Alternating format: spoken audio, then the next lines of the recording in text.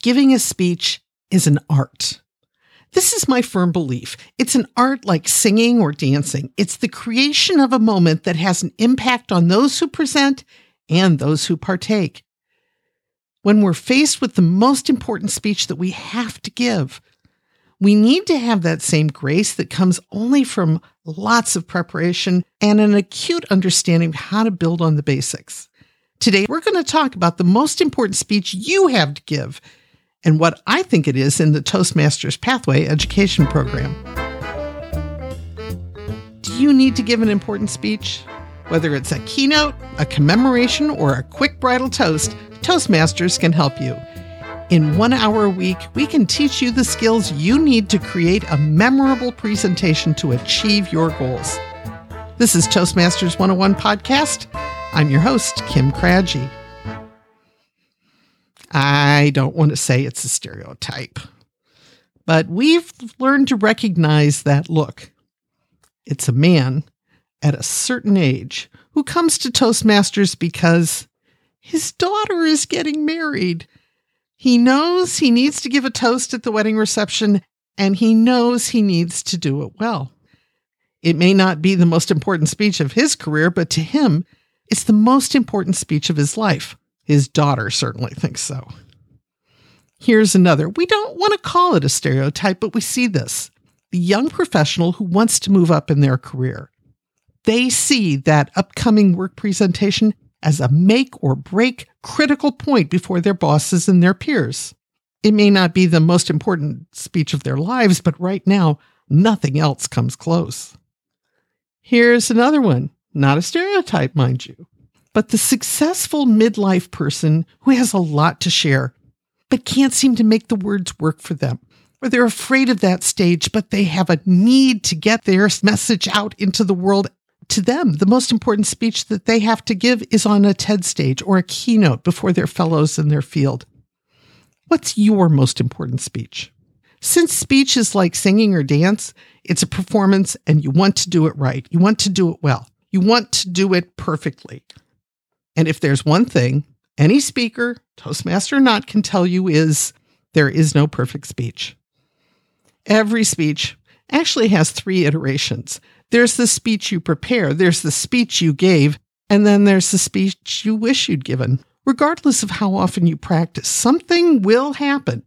You'll either stumble in some small way that probably nobody else is going to notice, or you will be in the middle of the speech and something will click. The audience's chuckle or a nodding agreement, and you'll find that key you wished you'd thought of 3 weeks ago when you first started writing this presentation. It always happens. Just put money on it. When you're giving a speech, when you want to do it well, you have to prepare. Preparation must include understanding rhetoric, building good content, and a clear goal for the speech before you even begin practicing. Let's talk about each of those. I'm sure all cultures have some great teaching that has come down through history that explains what we call rhetoric, the art of public speaking. Technically, rhetoric is the art of persuasive speaking, but I'm going to say that pretty much all public speaking is persuasive to some degree. I mean, why are you saying anything if it's not to convey a message and to ask your listener to agree with you? At least respond to you in some way that helps you develop your message. Rhetoric is the backbone of our communication, and we have some ways that have come down over thousands of years, techniques that have not changed. For example, repetition. I'm not sure why somebody landed on 3 as the best number of times to repeat your message, but you know what I mean. Take a look at the historic speeches that we still have recorded, and you'll see that repetition is the key component. From Socrates to Jesus to Shakespeare to Abraham Lincoln to Dr. Martin Luther King Jr., each of their great speeches uses repetition to make their points. Now, they're not trying to hammer down on their audience, but they want to drill down that message into their listeners' minds. Humans respond to repetition. And repetition comes in many ways, some of them subtle, some of them not. Jesus said, "Blessed are," 9 times in a row in one of his speeches. Martin Luther King said, "I have a dream," 9 times in a row. But there are other ways to repeat yourself, such as President John F. Kennedy's inaugural speech. And so, my fellow Americans, ask not what your country can do for you, ask what you can do for your country. Ask opens his sentences, but see how he flips it around when he tells us what to do? Repetitious? Yes. Effective? Incredibly. Working with words to make them effective, to make them poetic in a way that captures our listeners' ears and attention, that takes time to develop. It's not the work of the night before. Recently, I was listening to Speak Up Storytelling, a podcast by Matthew Dix. I've mentioned him here on this podcast before. He's an award-winning storyteller whose book, Storyworthy, I've recommended on this podcast. He mentioned on a recent podcast that he is also a wedding music DJ. In the U.S., that's the person who serves as a type of master of ceremonies and provides the music for the party after a wedding. He said he often has to coach the best man through the bridal toast, and he has 3 simple suggestions. Tell a story about the groom to make the audience laugh. Tell a story about the bride that makes the audience say, "Aww," and then tell a story about them together. Voila!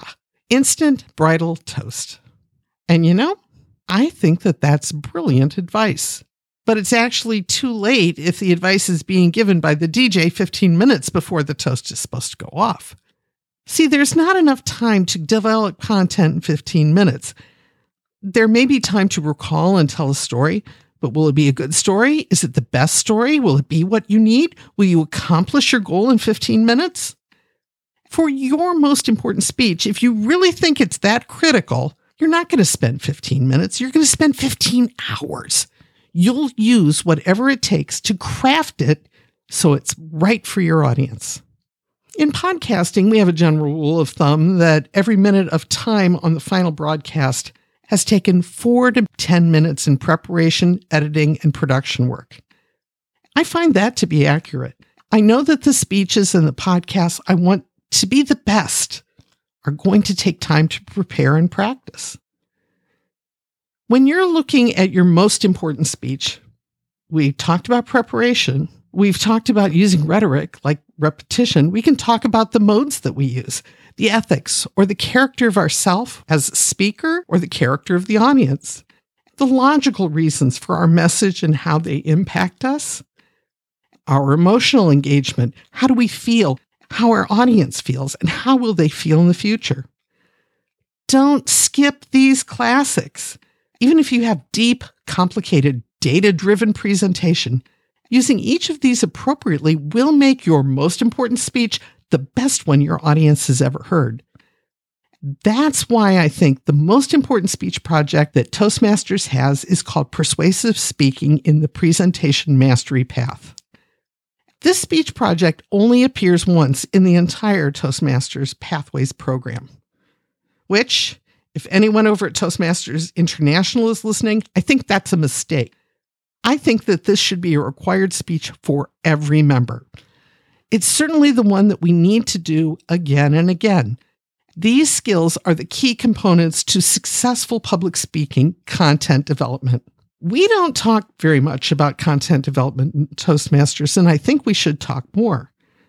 I think in an effort to avoid causing offense and in respect to the speaker, Toastmasters presumes that they know what they're talking about and that we don't need to spend time on it after the level 1 researching and presenting your topic project.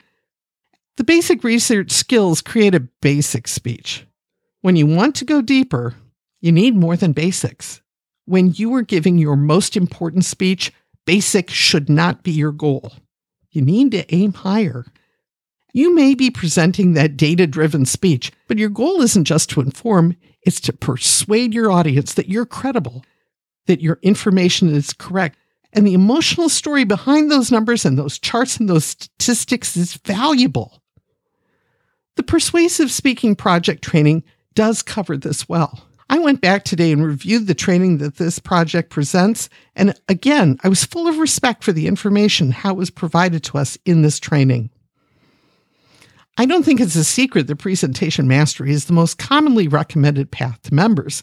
Toastmasters International CEO Daniel Rex has said so in a speech. At the time, He also acknowledged that it was not the most popular, but I believe this speech project should be available to everyone in Toastmasters.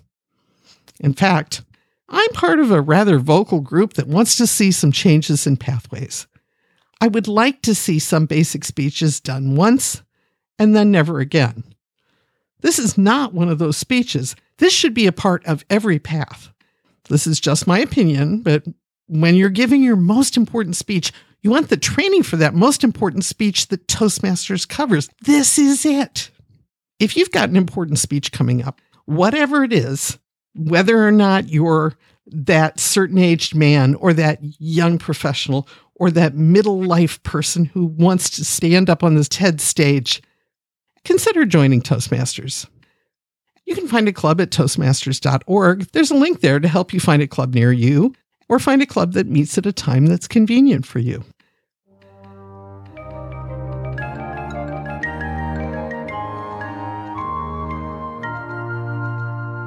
May I ask you a question? How has Toastmasters changed your life? Would you be willing to share that with me and with others? What has happened to you because you're a Toastmaster? I can say one thing for sure. I wouldn't be hosting this podcast. If you're willing to share your story, would you reach out to me on the Facebook Toastmasters 101 podcast page? Or you can leave a message here at toastmasters101.net/84 in the comments. Our music is from incompetech.filmmusic.io. Toastmasters 101 is a podcast production of Toastmasters District 10. We'll see you again next time on Toastmasters 101 Podcast.